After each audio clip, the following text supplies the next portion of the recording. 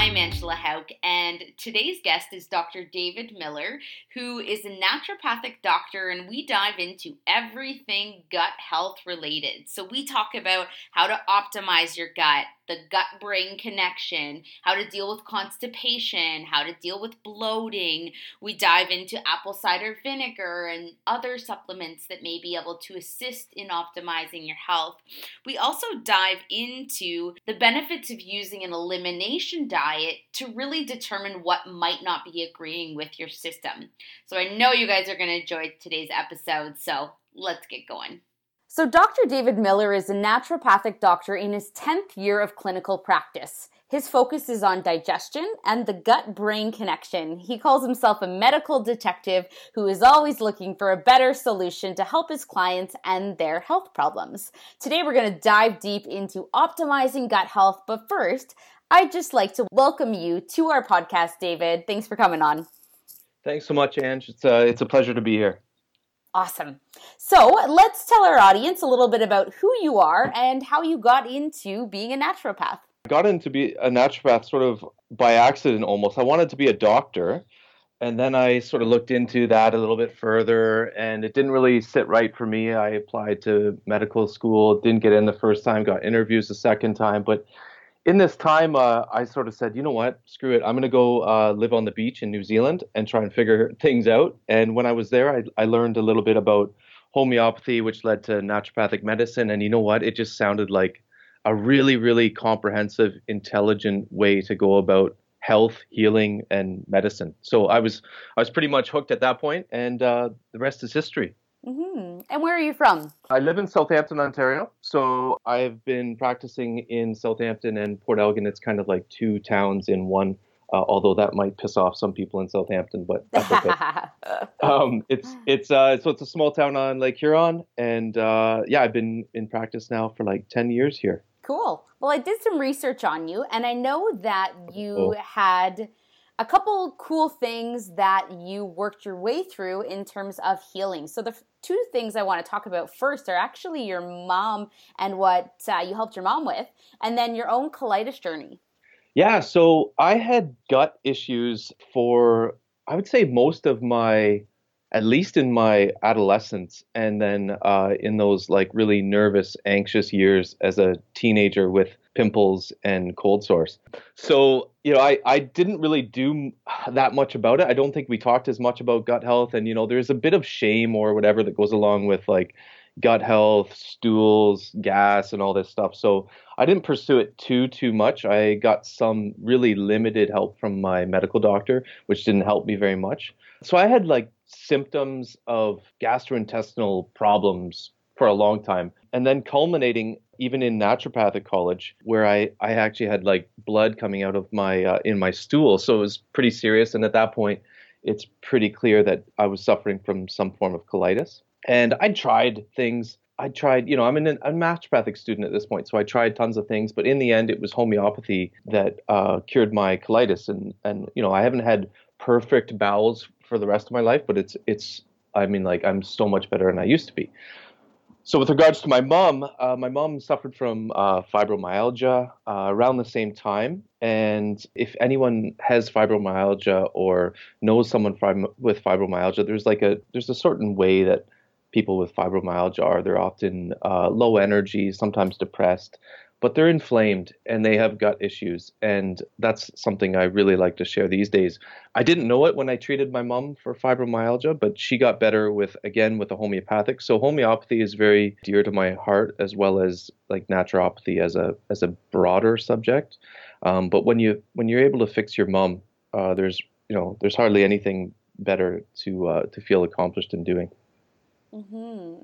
Just sounds like it was a really natural fit for you. Now, there might be some people in the audience who really don't even know anything about naturopathic medicine. So can you explain a little more about how it differs from the medical system? Yeah, sure. So it's a really difficult question to answer in lots of ways, because I don't think that the profession itself has done a great job of sort of communicating what we do, because we are many things. And, when you're many things, the brain sort of turns off. If you say I'm an accountant, a window washer, and a mechanic, you just go, okay, what are you? And so a naturopath is doomed to that sort of psychology. So we do clinical nutrition, we do homeopathy, we do acupuncture, we do supplements, we do Chinese medicine. We basically are what would I'd call like a pluralistic kind of approach. We use many different tools to stimulate the body to heal itself. And so, we've got lots of tools, but the other side of it is it's hard to describe exactly what we do. And then each naturopath practice is a little bit different. So, I lean a little bit more towards nutrition, acupuncture, and homeopathy, whereas some of my colleagues might lean more towards just supplementing. Very cool. And in terms of your inspiration or how you felt drawn towards the gut, was that inspired by your own personal journey and your own personal struggles, or what drew you into the gut-brain connection? Yeah, so I think partly my own struggles, and I was thinking about it because, I've been thinking about this podcast with you, and I think one of the interesting things about the gut is it's a daily reflection of your health in a way. Generally we go to the toilet every day, hopefully, and if you don't, then continue listening, and we'll talk more. But it's a reminder of your health in a way, the gut function. The other thing is, as a naturopath, it's one of the core beliefs is that once we heal the gut, then much falls into place. That even harkens back to, Hippocrates, the father of modern medicine, who said all disease begins in the gut. So this is not a new idea, but what's kind of new, Ange, is that there's a lot of new research sort of teasing out the details and getting a little bit more of a scientific approach to a concept that we've known for a long time, but now we're really teasing out the details. And it's a really exciting time, I think, to be a gut-focused naturopath because you feel like people are finally getting it. So yeah, it's a good time to be a gut-focused practitioner. Mm-hmm, mm-hmm. Now, you kind of touched on it there about the importance of gut health, but how is the gut connected to all of the other elements within the body? Great question, and they're finding out more and more ways in which it is. But like even so let's just look at it from a hardware perspective. There's no system in the body that doesn't need some hardware. So you can compare it to like your computer. Your computer has hardware to run software on it. So, hardware is a reality even for software. The same thing sort of applies with the body. So we've got, the muscles in our body, which all about, and we've got the brain, which actually, we associate a lot with software, but it needs some hardware to work. So where do you get the hardware? Well, simply you get it through the gut. And it's getting even more complicated now because it's not like everything that goes in, that's all that we're getting. It's not just from that. It's actually from, feeding the bugs in our guts. And then when we feed the bugs in our guts, they actually make some molecules for us. There's some molecules like biotin you may have heard of for skin, hair, and nails. Vitamin K, absolutely critical for blood clotting, like really, really core stuff. And it's actually made for us by the gut. So really, really interesting, just even from a hardware perspective. Then we can go into maybe more like a software analogy where we've basically got the gut and the brain talking to each other all the time. So, I mean, this episode probably isn't for the squeamish people, but I like to say this example because it gets the point across. When I used to go do like a test, I went through many tests to become a naturopath, so I'm familiar with them. But I'd often get diarrhea right before. And why am I getting diarrhea right before? Well, its signals from the brain are going to the gut and causing me to have diarrhea. There's that sort of gut-brain connection. Really, that's a perfect case in point. And the other way works too. There's times when people who have IBS, they actually are suffering often from depression or anxiety. And so there's this sort of mood issue that often accompanies IBS. So this software and hardware connection with the gut it's critical to the function of all systems, basically. And it's the other really interesting thing about it is that you can manipulate it quite well. So, it's easier to manipulate things in our diet and the gut that will then affect the brain, rather than to think, oh, we should go in and drill a hole in the brain and fix a neuron or two. It actually has such an impact on all the systems, and it's an easy sort of way of getting in there and making change and actually observing change too, because as we improve in our health, often our bowels will change. And like I said, generally have a bowel movement every day. You can sort of assess your progress in a way. Mm-hmm. Now, how do we optimize then our gut health so that everything is moving along nicely in terms of our systems? Yeah, so really food first food first is the way to optimize the gut, and it probably is pretty intuitive to most of us. If you put shit in, you get shit out. What do computer programmers talk about? Junk in, junk out. So, putting good fuel in gives you the best chance of what you're going to extract from that. So there's a few main things you like to focus on. So nutrient density, which I think you and all of our viewers or listeners would be really quite cognizant of. If you need lots of vitamins and minerals to make the gut work properly. But it gets a little bit more complicated after that. And we could go into the specifics of that, but really start with food is the main point I want to say right off the bat. In terms of good foods, bad foods, foods that are going to be better for gut health, can you tell our audience some of those? Yeah, sure. So another good concept to get in our minds here is that sometimes the absence of a bad food is better than a whole bunch of a good food. Do you know what I mean by that? Yeah. Yeah. So if you've got something that you have a sensitivity to or an allergy to, we could use probably the example of gluten is pretty common these days. Most people know someone who's not just following a fad, but actually has a gluten intolerance or is full on celiac. If we give that person any dose of gluten, they are having serious problems in the bowel. But the problems are not limited to the bowel. The bowel is attached through the nervous system to the rest of the body. So we're getting systemic problems from having a little bit of gluten, and it can be as small as the amount that may be in like a herbal tincture.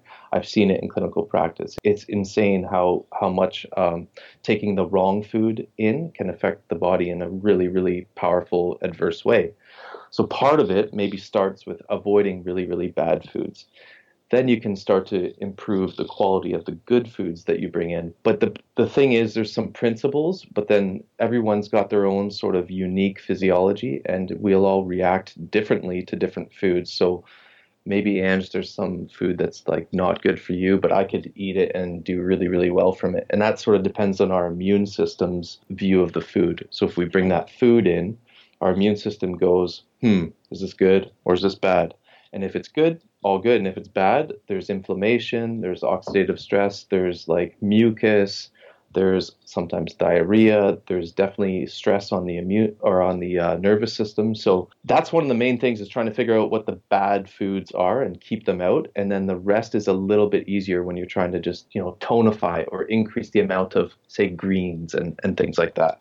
Now, where does somebody start in terms of evaluating if a food is good or bad for them and their unique physiology? Yeah, that's a really, really good question, and sometimes requires more in-depth, individualized approach. But let's start with, I would say a lot of my patients that I see have a bad reaction to some foods and they continue to eat it. So, that would be where I would start. And I often tell them, like, start with what you know Yeah. already. If you know that you get diarrhea after you have a food and it's within like, minutes or hours or whatever after eating it, then, I don't mean to say the obvious, but really we should not eat that food. So start with really obvious stuff. And then there's your common suspects like wheat, especially North American wheat, because it's not always gluten. It's actually wheat is the problem, not necessarily the gluten. And that probably deserves a whole other podcast. But yeah, so wheat, gluten, dairy, these are some of the most common ones, maybe eggs. And what you can do is just sort of eliminate things and then reintroduce. And we were going to talk, I think, at some point about the elimination diet. Is that where we're kind of heading with this? Or did you? Yeah, I want to head in that direction, yeah. Okay, so I just had someone come in today, post-elimination diet, and she's doing great. Everything's better in terms of she had two sort of goals that she was looking forward to improving, and they're both improved.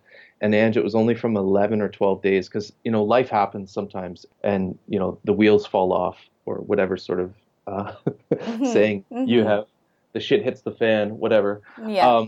And, things fall apart and they don't always go according to plan. So she only did it for 11 or 12 days, but her two main goals improved dramatically in that 11 to 12 days. So what we do in that elimination diet, and I think, Ange, you'll give them the link. I've actually put a link there to a webpage that you can just download the resources that I use for the elimination diet. And it's basically it's a list of things to eat and a list of things to not eat. I would say I would lean towards really reviewing the list of things to not eat and following that, and you're basically doing an elimination diet. But the key with the elimination diet is I won't get into the details. You can look at the details, of what to avoid. They're going to be everything that you think you should avoid, plus, nasty condiments, sugar. It's pretty intuitive, a lot of it, but when you put it all into one sort of system, then you really you can reap the benefits. So the benefits are twofold. It's therapeutic, so it's kind of a detox. Avoiding toxins is a way of detoxifying. Mm-hmm. So what you do is you avoid all these sort of toxin or foods that have a injurious effect on the body. And so in that time that you're avoiding them, your body's like, "Whew, this is great. I love it. I can clean out the closets," so it starts to heal the gut a little bit better because there's not new crap coming in. So you're actually healing and probably losing. This woman lost 5 pounds in 11 days. And that's really, really common. And it's not calorically restricted. That's really interesting. It's not calorically restricted. I'll repeat it. It is not calorically restricted, and you will lose weight, generally 4-5 pounds in that week to 2 weeks. So that's really interesting. But the other side of the other benefit of the elimination diet is it's a diagnostic tool. So in that healing time that you've gone through, that be it 2 weeks usually is what I do. You've got the therapeutic effect of it. Excellent. But what you've done is you need to leverage that now. And so what you're going to do is you're going to leverage that healing, and you're going to bring in foods that you think may be problematic for you. So say you eat eggs every day and you've done elimination diet and you're like, I want eggs bad. So that should be the first food you bring back in. You bring in eggs, and within half an hour you've got diarrhea, sore joints, and a headache. Well, we know now that eggs are not, a tolerable food for you. And then you sort of give yourself 1 or 2 days washout. So you let those effects calm down. And then you bring in the next food. Maybe you missed peanut butter. And you bring in peanut butter and you have like itchy face or, sore joints or your brain fog. And you go, okay, I can't have peanut butter either. But it's not usually like that. Usually you can tolerate a lot of the foods. Mm-hmm, mm-hmm. I find that really interesting, and I'm just going to put in a little sidebar because I had this actually happen to me. So I kept on having these, I don't know exactly what was happening internally, but it felt like there was a ball passing through my upper right-hand quadrant, and it would happen maybe once a month or so, and for 8 to 12 hours, I was like keeled over in pain with this ball feeling as though it was passing through my system. And so eventually, my doctor couldn't see me, so I went into Emerge, and they did tests on everything, did all these things just to make sure everything was fine. After all the tests, they just said, you're fine. I'm like, okay, well, that didn't tell me anything. But they said, it's possible that you have GERD, which is a possibility, and they gave me a list of, here's all of the foods that we want you to eliminate, and let's just see how you feel. And guys, it was like a game changer. And like, I pulled out red meat, I pulled out pork, dairy, eggs, tomatoes, citrus, gluten, wheat. And like, I've never felt better. And even people just looking at my body were like, oh my God, your body doesn't look as inflamed. Like you could see it, right? And then I was pooping every day. Like for my entire life, I've never pooped every day. And like, I knew it was something that was important, but it wasn't until I really had these like attacks that kept happening or whatever the hell was happening inside my system that I was like, okay, I actually have to do some eliminating, because although I was eating like healthy-ish, like pretty healthy, but there was a lot of things that I was eating that just were not agreeing with my system. So eliminating those things, I'm like, oh my God, this is a whole new life. So certainly something, no matter how old you are, whatever experience you or knowledge you have in relation to nutrition, sometimes you just need to give it a go and see how you feel, because the grass can be greener on the other side. And then you look back and you're like, oh my God, I've been living like almost 30 years of my life with things not functioning optimally.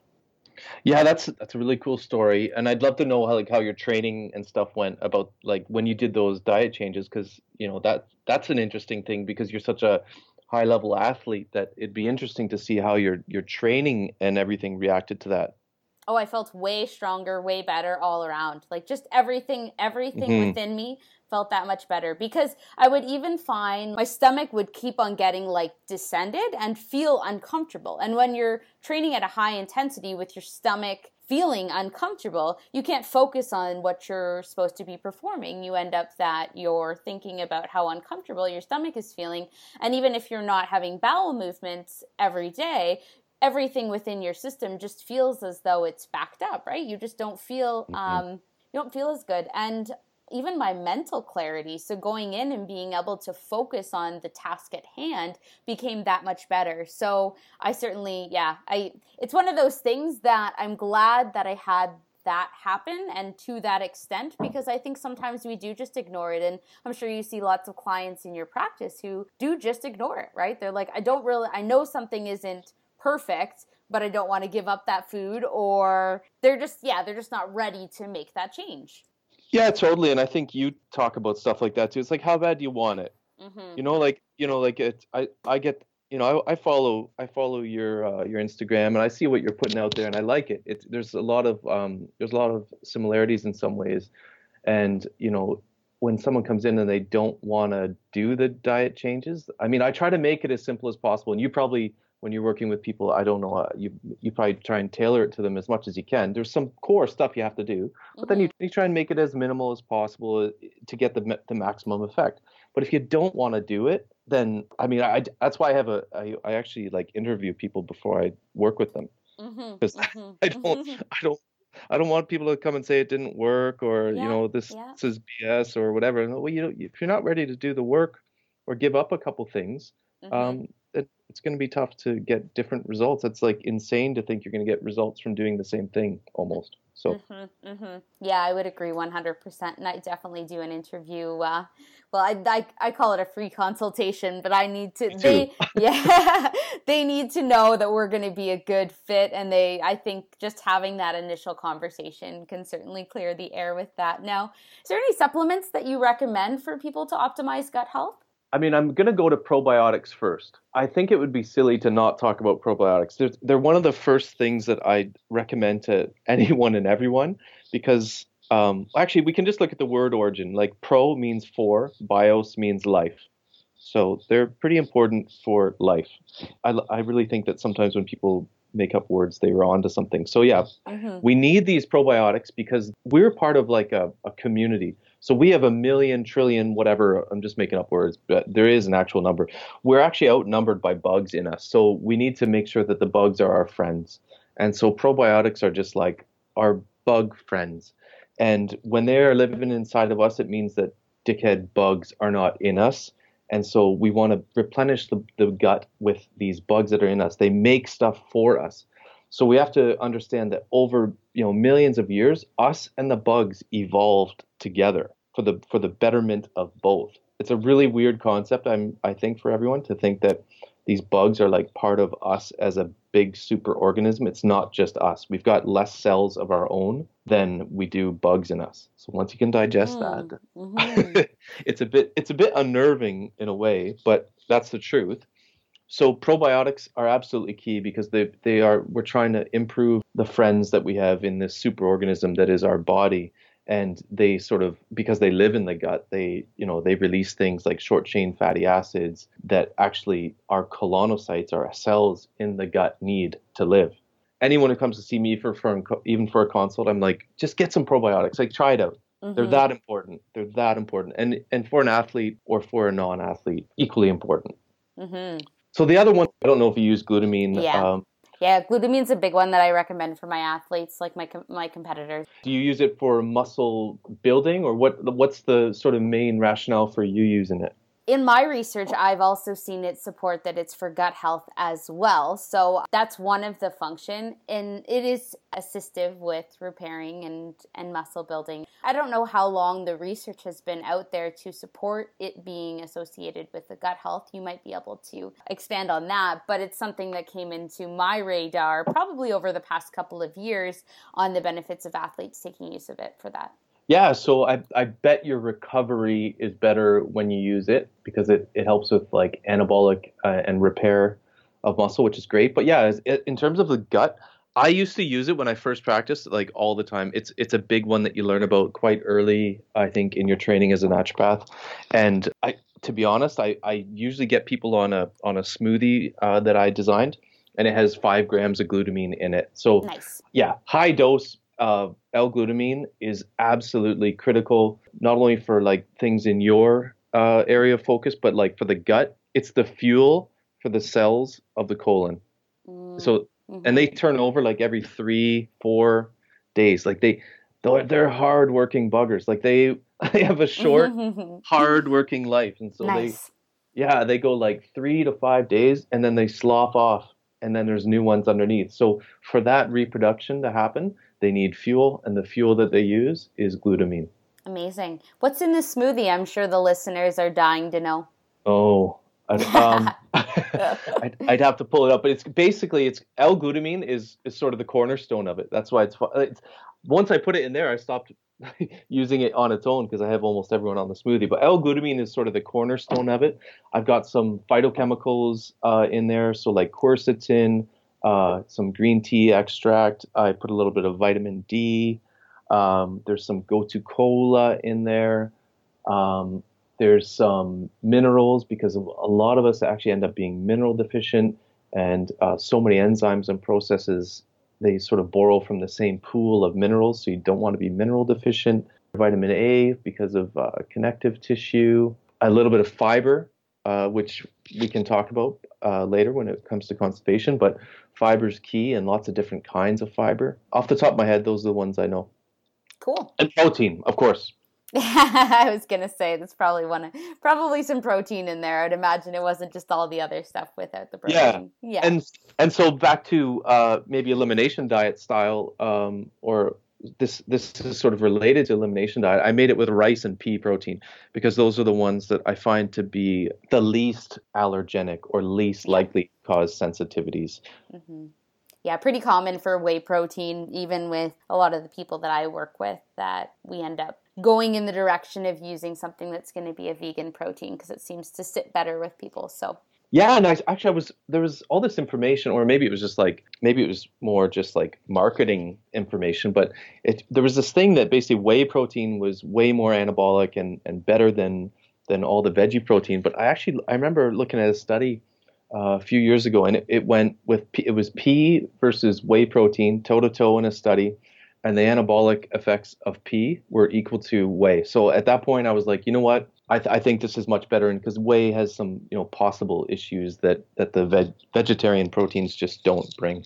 And there's tons of vegan and vegetarian athletes that are popping up everywhere. So, I mean, it can be done, and bodybuilding in the vegan space is definitely emerging as being something that's growing as well. So, yeah, totally possible to still build muscle with the use of that. Now, let's dive into this whole constipation thing. So, yeah, what are some strategies if somebody is dealing with constipation and they're not sure what to try? Yeah. Okay. So constipation. So I can't 100% take off my naturopathic doctor hat. So the first thing I'd say is just make sure that this is just like what they'd call like functional constipation, like it's actually a problem just in the colon. Not to undermine how important it is, but like there's other diseases and conditions that can lead to constipation. And if you're dealing, mostly with a lot of women, you might see some women with thyroid disease.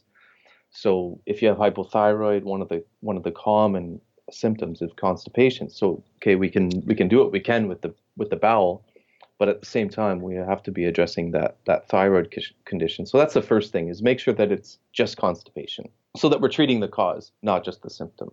And then, so I don't know if a lot of your listeners, they may experience like changes in constipation or changes in severity of constipation during different parts of the cycle.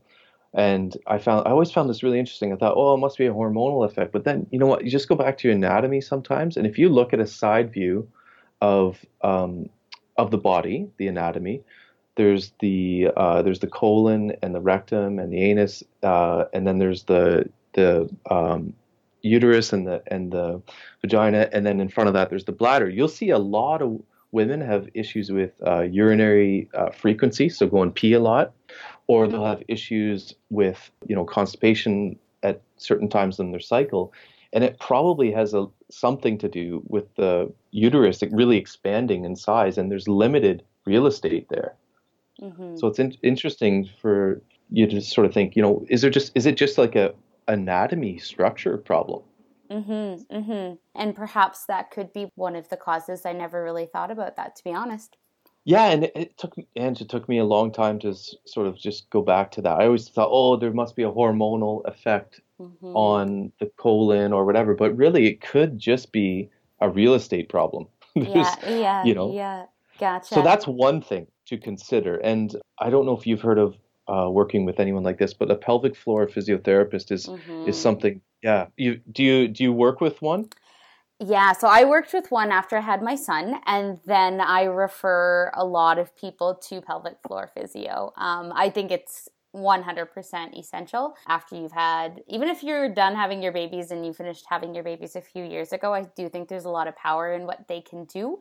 Yeah, I'd like to know the way that that is connected to constipation and just a little bit more insight for our audience about how they're interconnected.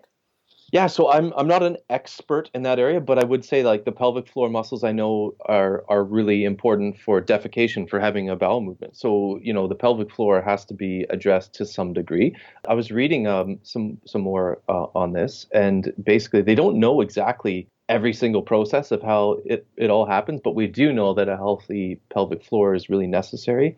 And so I do refer also a lot to a wonderful pelvic floor physio in my area for any issues like with incontinence, like incontinence of bowel or urinary. But it's so important for the actual defecation, the act of having a poo, Mm-hmm.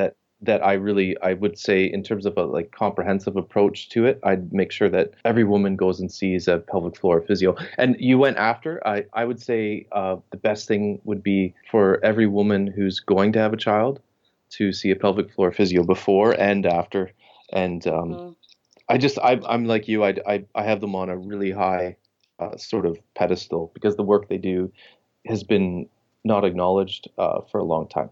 Mm-hmm. I went through a course while I was pregnant in relation to essentially like everything personal training related to it. So, how do we train somebody afterwards? And the course was actually created by two pelvic floor physiotherapists as well as two Cool. trainers. And yeah, they just brought light to some things that I would have never ever considered, even in the way that you're breathing, the way that you're picking things up, the way that Hmm. you're like holding your child, the way that you're breastfeeding, all of those like little things.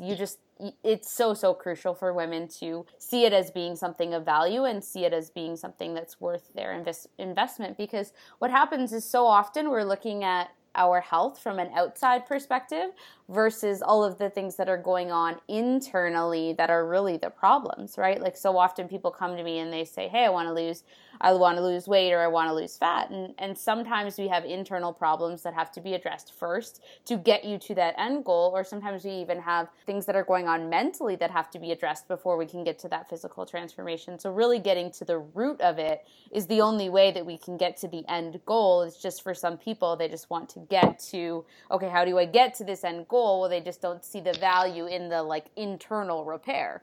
Look at you. You're like a naturopath the way you're talking. I like it.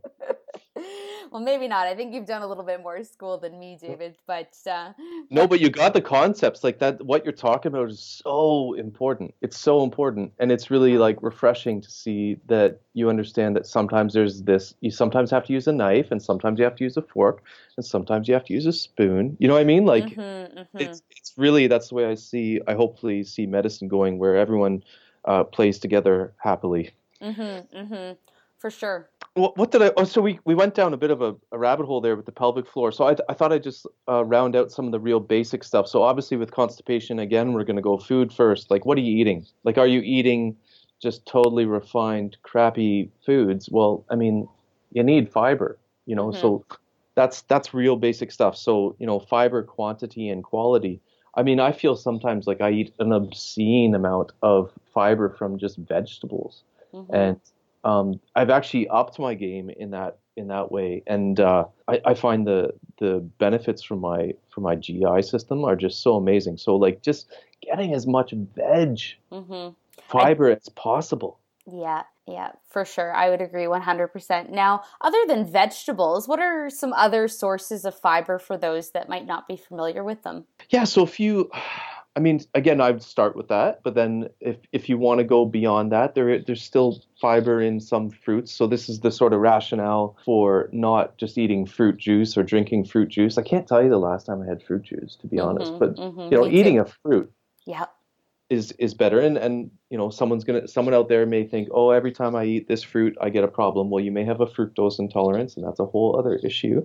But in general, most of us could eat whole fruits and do quite well. Prunes, I mean, prunes I always associate with like just geriatric, medicine. I think of like my 83-year-old grandma saying, gotta have some prunes. Well, you know what? They work better than psyllium husk fiber. So that's what's in Metamucil. So prunes, more of like a whole food kind of approach than just taking a fiber supplement. But I do use fiber supplements, Ange. I do. I mean, people are busy, and again, they have different views on things, different commitments to things, different commitments to making a whole food choice as opposed to going and getting something healthy out. So even what's the one I use? It's a fiber by Douglas Labs, and I love it. Nice. It's easy to take. It's got a bunch of different fibers because you have to think of there's so many different bugs in you, and they all eat fiber to some degree, but they don't all like the same fiber. Mm-hmm. So so you're feeding them different kinds of fibers to keep all the bugs happy. Mm-hmm. Mm-hmm. So that's fiber. I would also I would say that the most common supplement I use for constipation in general would be magnesium citrate, Mm-hmm. specifically the citrate form, which is an osmotic laxative, which is just a fancy way of saying it pulls water into the bowel, so it makes those sort of harder stools have a little bit more hydration and therefore easier to pass. That's a Very good. common one. Yeah, yeah. And yeah, I love all those strategies. I think that all will be very helpful for our audience. Now, what about strategies to deal with bloating? Bloating, you want to know sort of a little bit more information around it. One of the first things I like to know is like, do you get the bloating after eating carbs? Like if you eat some pasta or a whole bunch of potato chips or even some sort of healthier carbs and starches, do you get bloating after that? And is it within like half an hour?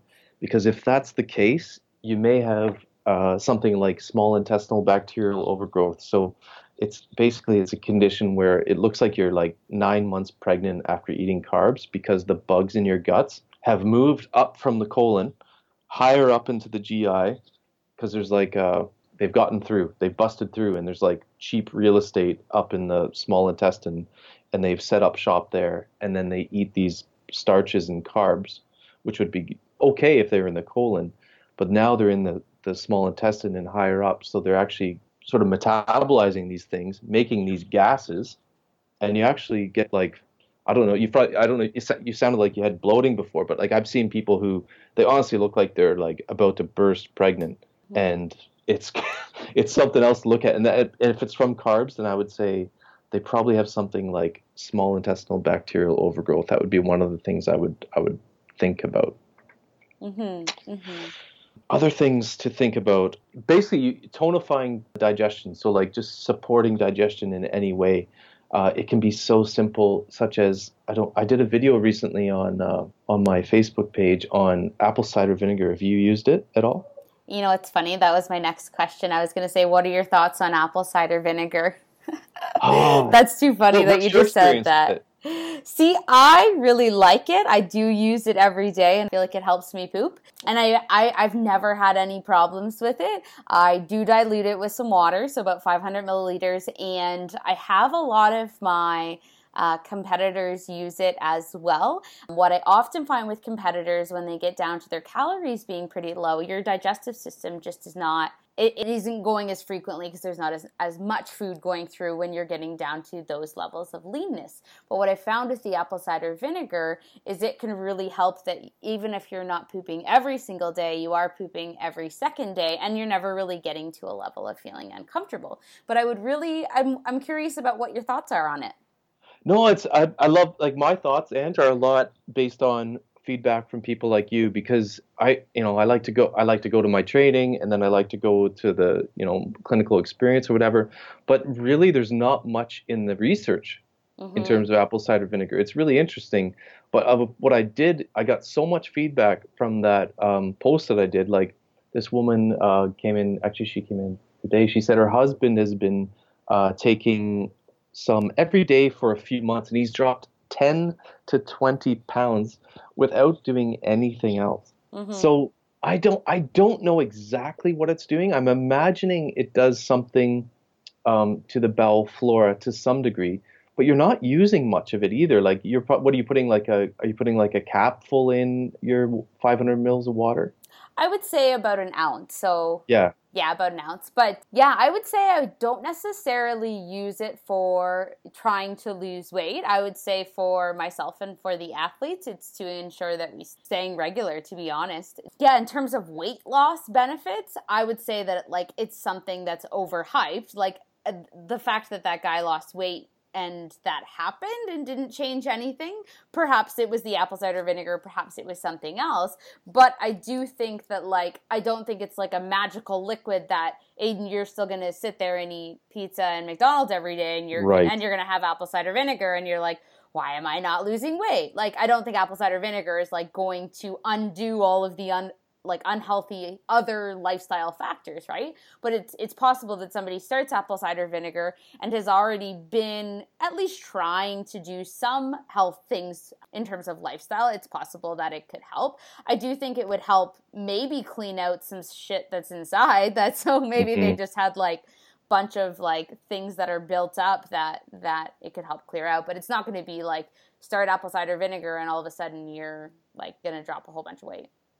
Yeah, that's the problem these days, it seems like, with a lot of supplement advice. They don't have that context that you're providing there. So this guy may have, he may have had these improvements. And I believe that in his case, it probably was the thing that did it. But it's like when you read something that says moringa for cancer, for inflammation, for Mm-hmm. insomnia. It's like, come on, you need that context. So I'm glad you brought that to it. What I was getting to is that maybe it's doing something with regards to stomach proper, like the actual stomach. When we say stomach, we usually mean like all our guts, but I mean the actual stomach where the acid is. There's a lot of, people have their opinions, but there's probably some pretty good opinions that it might be tonifying the stomach acid. And we didn't really talk about this, but the everything is interconnected. We talked about that to some degree, but really the GI system is quite linear in a way too, right? So it's like you chew and then you sort of break things down into smaller pieces. That's the idea of chewing, and then it goes into the stomach and it breaks it down into smaller pieces by acid breakdown, and then it goes further into the small intestine where enzymes are now breaking it down into smaller pieces. You get the theme. But the thing is, this stomach function just doesn't work well in so many people. Like Mm-hmm. their stomach function is just too low, or what happens is a lot of people are on proton pump inhibitors or other sort of things that stop stomach acid, and it's terrible. So, because everything's linear, I'm saying what's happening in the stomach, if it's optimized, that means subsequent steps are optimized. Do you know what I mean? Mm-hmm. Mm-hmm. Yeah, yeah. Like it's all interconnected that it would affect the next steps of the Exactly. system. Mm-hmm. Mm-hmm. Gotcha.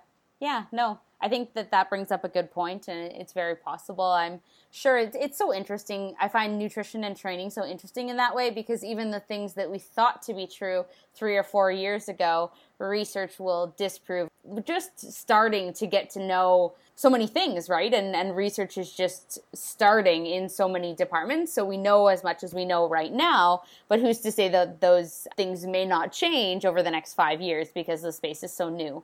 Totally. I think there's been a couple times where I've had to go a couple years later go, oh, you know what? Yeah, I yeah. don't think I was totally right about that. So I think as I get older, I get less declarative. I'm like, I'm not Yes. I'm less likely to stand on a soapbox and just go, okay, well, this is the way things look, but it could be wrong. You have to be prepared to be wrong, otherwise you stop learning, right? Yes, yes, absolutely, absolutely. And yeah, I think as long as you continue to learn and grow and stay up with being a little bit nerdy about all of it, I think that you'll be in a good spot. So that is fantastic, David. Now, I do want to talk a little bit more about what it is that you do, and if there is anybody who may be local, what you might be able to help them with. Yeah, so at this point, really what I do is I practice as a naturopathic doctor in a very, almost like a GP kind of way with a focus on digestive health and acupuncture. So what I do is like I said, I interview people or free consult, as we talked about, Mm-hmm, mm-hmm. to make sure that, we're a good match. Because a big thing about the way I work is that I want to be thorough, and I need someone to be committed in what I'm doing, and I don't want to sell it to them. Mm-hmm, mm-hmm. I want you to just I just want you to want to get better and trust in me that I've done the research. I live and breathe this stuff, and it's all I do. I'm not good at anything else. I can change my tires on my car. But Mm-hmm. like other than that, I'm just a good naturopath. So my approach is not very brandable in a way. I sort of take the best of all the different ways of looking at a situation. I write letters to doctors. I'll do acupuncture. I'll do homeopathy. I'll do, start with food. I do what I think is the most efficient sort of way about getting someone to their health goals as is possible. And so they need goals. And you know all about goals. If we Mm-hmm. don't have if we don't have the goals to work towards, then I don't think I want to see someone in a way. I want you to want to get better, and let me coach you to get Mm-hmm. to those goals. Mm-hmm. Excellent. Very cool. Now, you mentioned that you did a video, so that means that people can find some content that you're putting out, David. So, where would people go if they wanted to check out your content? Yeah, so right now I just started a new website, so you can go to drdavidmillernd.com. That's DrDavidMillerND.com. So I'm just starting a new sort of minimalist website there, and you'll see in the style of the website, it's sort of minimalist in terms of I'm trying to clarify. That's a big goal for me. Is it's like there's so much content out there. Everyone's got a blog. Everyone's got an opinion. You'll hear contradictory things. So I'm trying to be, express it in the visuals of the website that it's a minimalist approach, meaning I want to clarify things. The other thing you'll notice as I do content is going to be very thorough. It's not clickbait. It's the opposite. There's no advertisements going and Mm-hmm. all that. I just want like really thorough information. So the first post I did a few weeks ago was thorough. I did another really, really thorough post that I'd encourage everyone to check out in the last week or so. It took me like a day to do. So check out that content. But if you want more sort of shooting from the hip content, I have a Facebook page that I do Friday videos on. So just search for David Miller ND on Facebook or Vegan Meat Eater, which is my silly name that I use because I'm sort of throwing all the diet sort of fads out the window and sort of recreating one that's just a mix of all the best of everything. So that's why it's Vegan Meat Eater. It's not to offend anyone.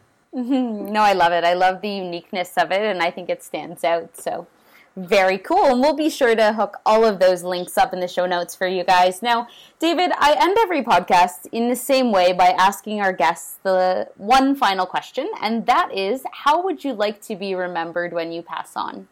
Ooh, wow, that's a good one. Well, I didn't talk much about homeopathy, but I'd like to be.